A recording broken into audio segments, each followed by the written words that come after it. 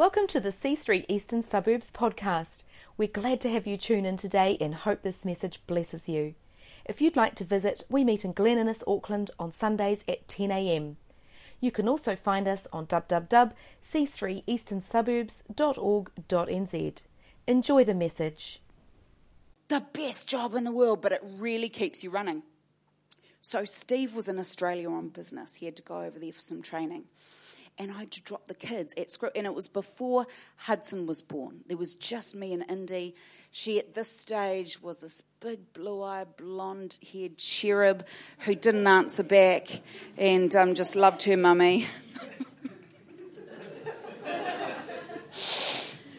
And so, you get in automatic mode, the way you're going to go, right?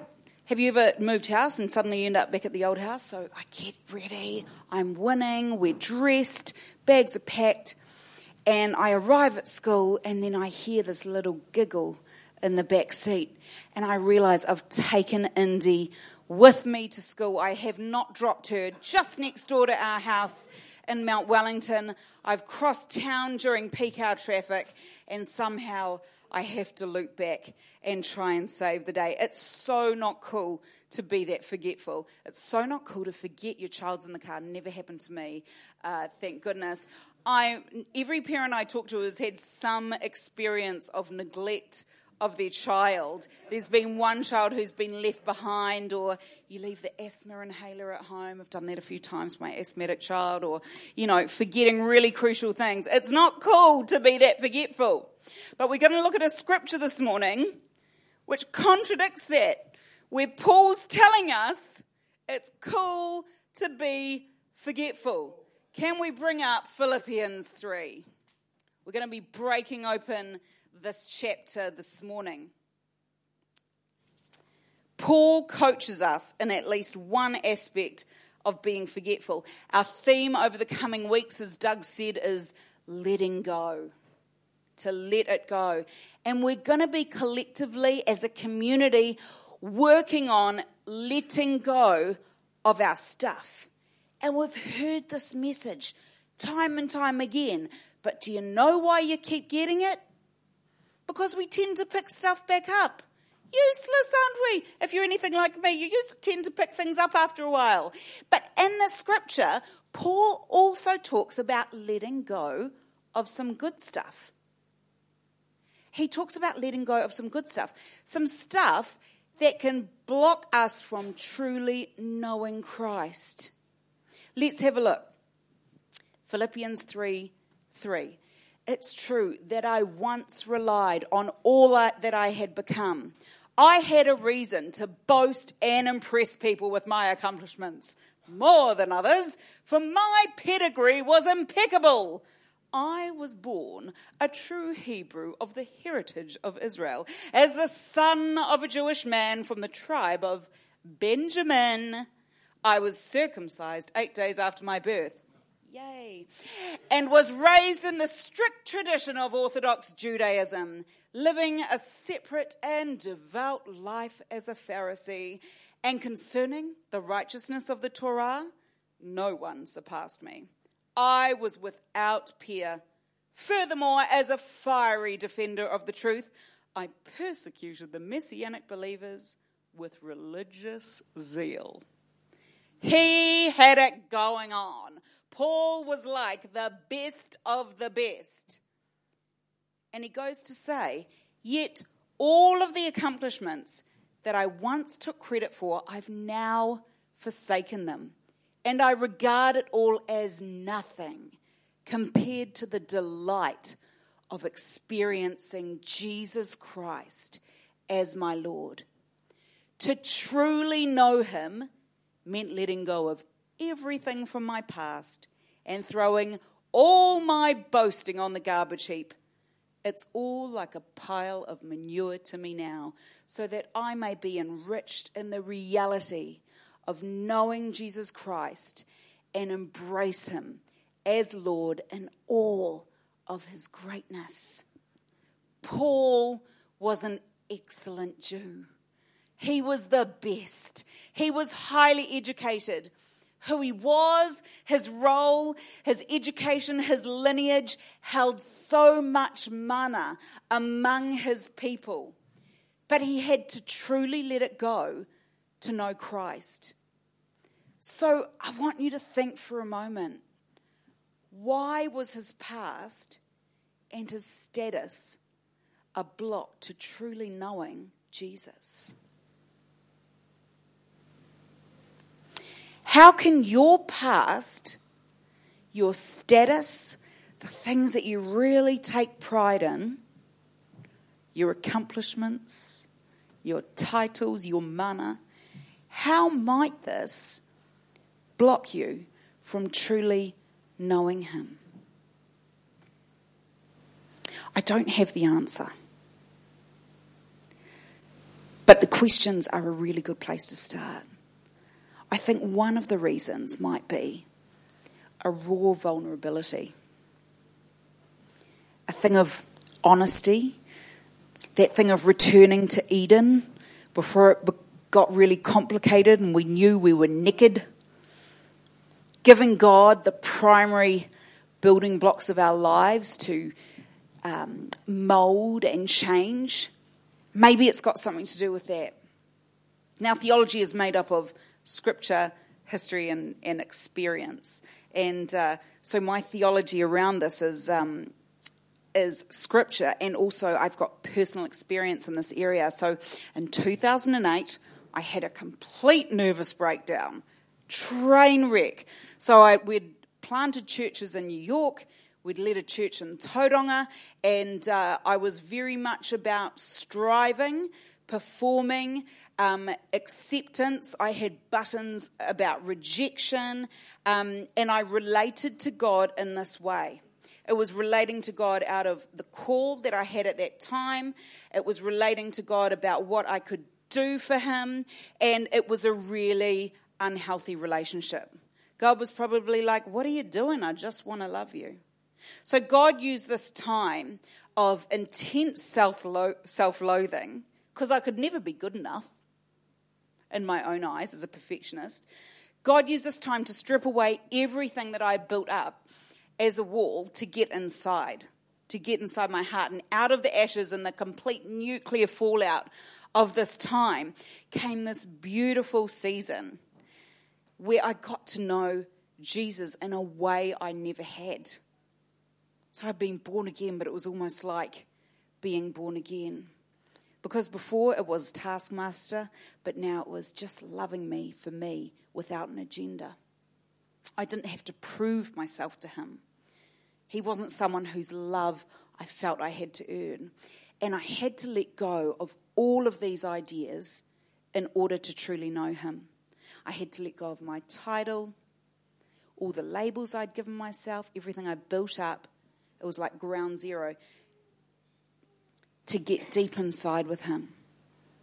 So another why of how Paul letting go of his past in order to know Christ fully is mysteriously hinted at in verses 9 to 11. He talks about there being a link, or refers to there being a link between letting go of his own righteousness in order to know the wonders of Jesus more fully and experiencing the overflowing power of Christ's resurrection working within him. And as he lets go, he experiences this kind of oneness in Christ, this union. So let's have a look. It says in verse 12, he goes on to say, I admit that I haven't yet acquired the absolute fullness that I'm pursuing, but I run with passion into his abundance so that I may reach the purpose that Jesus Christ has called me to fulfill and wants me to discover. I don't depend on my own strength to accomplish this. I don't depend on my own strength to accomplish this. However, I do have one compelling focus.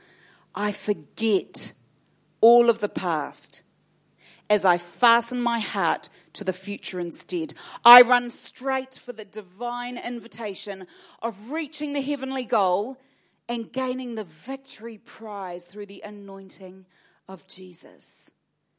The words that really spoke to me in that scripture was, I forget all of my past. I forget all of my past. You know, our minds are like little movie theatres. Tick, tick, tick, tick, tick. So many things running through our heads all the time. And how often is it when we're really cruising along well and then our past, a little narrative, a little movie, so much emotion attached to it, just starts ticking over in your mind. And it takes a real effort and a real discipline to forget that. Anyone? Just me. I've only got the movie? No, you're like, yes. Thank you for your raw honesty. Good. So Paul says that the first step in pressing forward out of this is forgetting what is behind. And to press means there's a natural resistance. It's not going with the flow downstream. It requires intentionality, a bit of grit, persistence. If you've ever worked out and there's resistance, you have to push through in order to repeat the rep.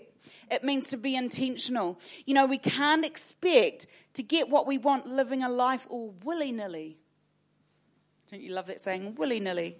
But pressing forward, we need to lean in and fight for goodness. To fight for goodness. Fight for our minds. Fight for mental health. Fight to have a clean spirit. Fight for goodness.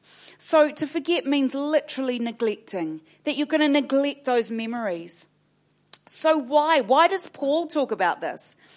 Paul's past and identity caused him, as I explained before, to rise and have mana among his people. But it was also littered with actions for now. As a follower of Jesus, he was now ashamed.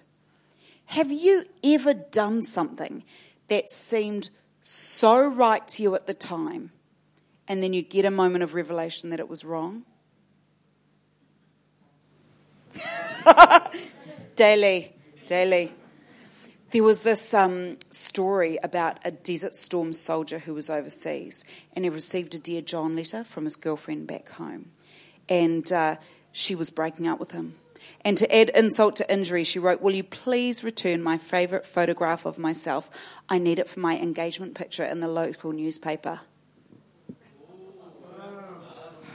The poor guy was devastated, but the soldiers, they came to his rescue. He got a shoebox and he collected up all the photos of all the girlfriends in the camp. He sent it back to her and said, "Please find your picture and return the rest. For the life of me, I can't remember which one you were." Oh, how good is that? Talk about the ultimate boom. I love that story.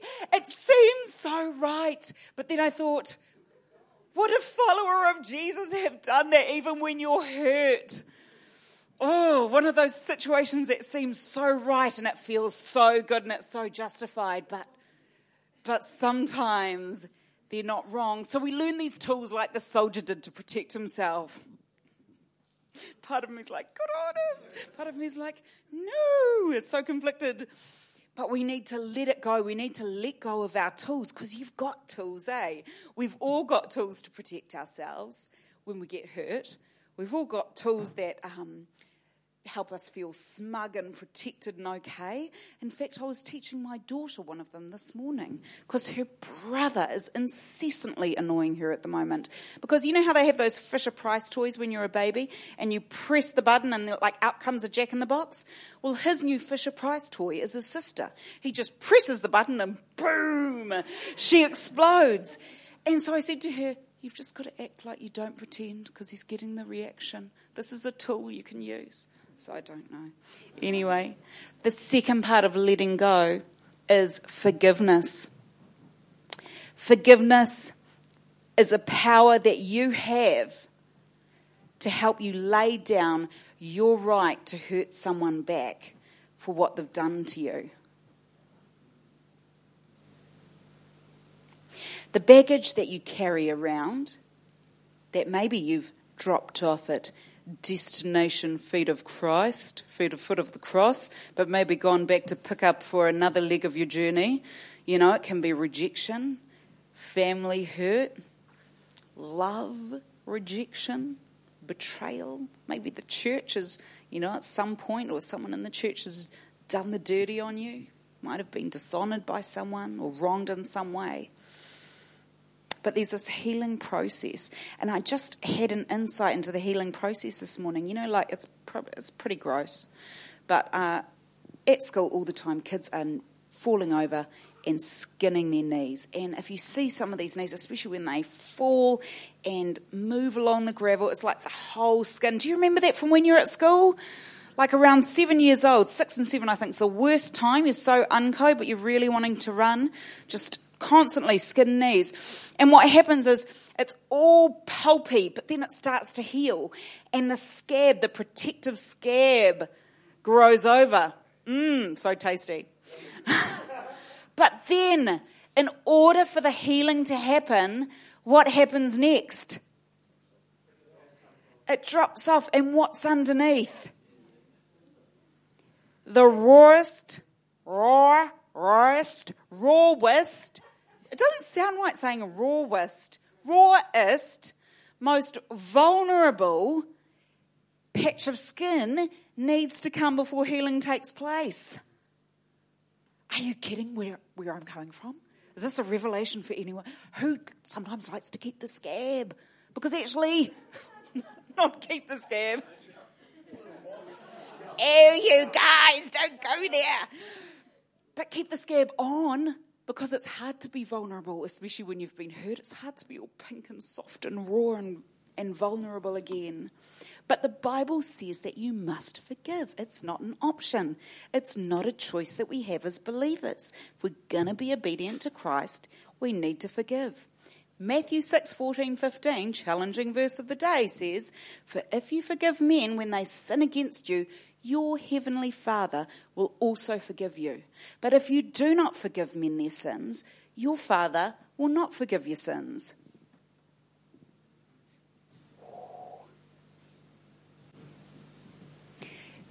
Choosing to forgive isn't an emotion, it's a decision. When we're talking about forgiveness like this, there are so many people, and sometimes it feels good to hold a grudge, to nurse a grudge, to nurture it, to make up those little movies in your head of what you would say if your time came round again. Because maybe you didn't have the words or the power in that moment. And you can think, if I got the chance to talk to them again, I'd say this, that, and the next thing. Anybody else? Anybody else? Just me? Yeah, thank you. So much honesty around here. I just feel the favour of the Lord on you. Maybe saying bad things about someone, but the past, it needs to stay in the past. What can happen is if we don't, everything we view is through that lens. If we've had rejection, as such an obvious example, every relationship will be through that lens of fear. What if it happens again? Unless you leave it in the past. Same with hurts at work, with friendships, socially. And all these things can be a block between us knowing Christ more fully. So pressing forward means sometimes it's hard work. Sometimes it's hard work to forgive someone. It may mean you have to forgive again and again as things trigger you. It may mean going and getting professional help to move forwards past a hurt. There's no shame in that. People with good skills out there. I remember at Christmas time, there was a family member who I was so cool with for many, many years after some, stuff went down, and I'd made the decision to forgive. And then over Christmas time, I have no idea why, it all came up, and the movies were playing in my head, and the words were going. It was honestly, it was just like I was barraged by these thoughts, and I kept praying, God, I need to get rid of this. I need to feel good. This is not a Jesus thing I'm having with this person right now. And so I just remember deciding, I'm not going to have this. I'm going to battle this. And I went walking around the Pamier Basin, talking like a madwoman. I forgive this person. I forgive this person. I'm making the decision. God, you need to help me. I know that as soon as I make the decision, my emotion is going to start kicking in. And eventually it did. It took a little while. But isn't it interesting how we can make those decisions? We can move past something and then they can come back. It doesn't mean because they're back that you accept having them back. You say no. So there are barriers. These things can be barriers between us and knowing Christ. And we are called to fight to bring down anything in our hearts and minds that might stop us from connecting with God. And these are all things that can stop us connecting with God. In 2 Corinthians 10:5 it says, "For though we live in the world, we do not wage war as the world does. The weapons we fight with are not the weapons of the world. On the contrary, they have divine power to demolish strongholds. We demolish arguments and every pretension that sets itself up against the knowledge of God. We take captive every thought to make it obedient to Christ." Every argument, every pretension. It's a hard exercise, people, but as you press in, take those thoughts obedient, take those thoughts captive, there comes this knowing, this rich knowing, and removes those barriers. So, this season, I would like to call us to make a stand as a community. And I would like to invite you this morning to make a commitment to let it go this season. You might not feel like it, but it will be good for you. You don't have to have the emotions in the right order, but it's a decision to be obedient to God and invite Him to work in that area of your life. So before we go feed the masses, I'd like to invite you to stand, and we're going to pray together.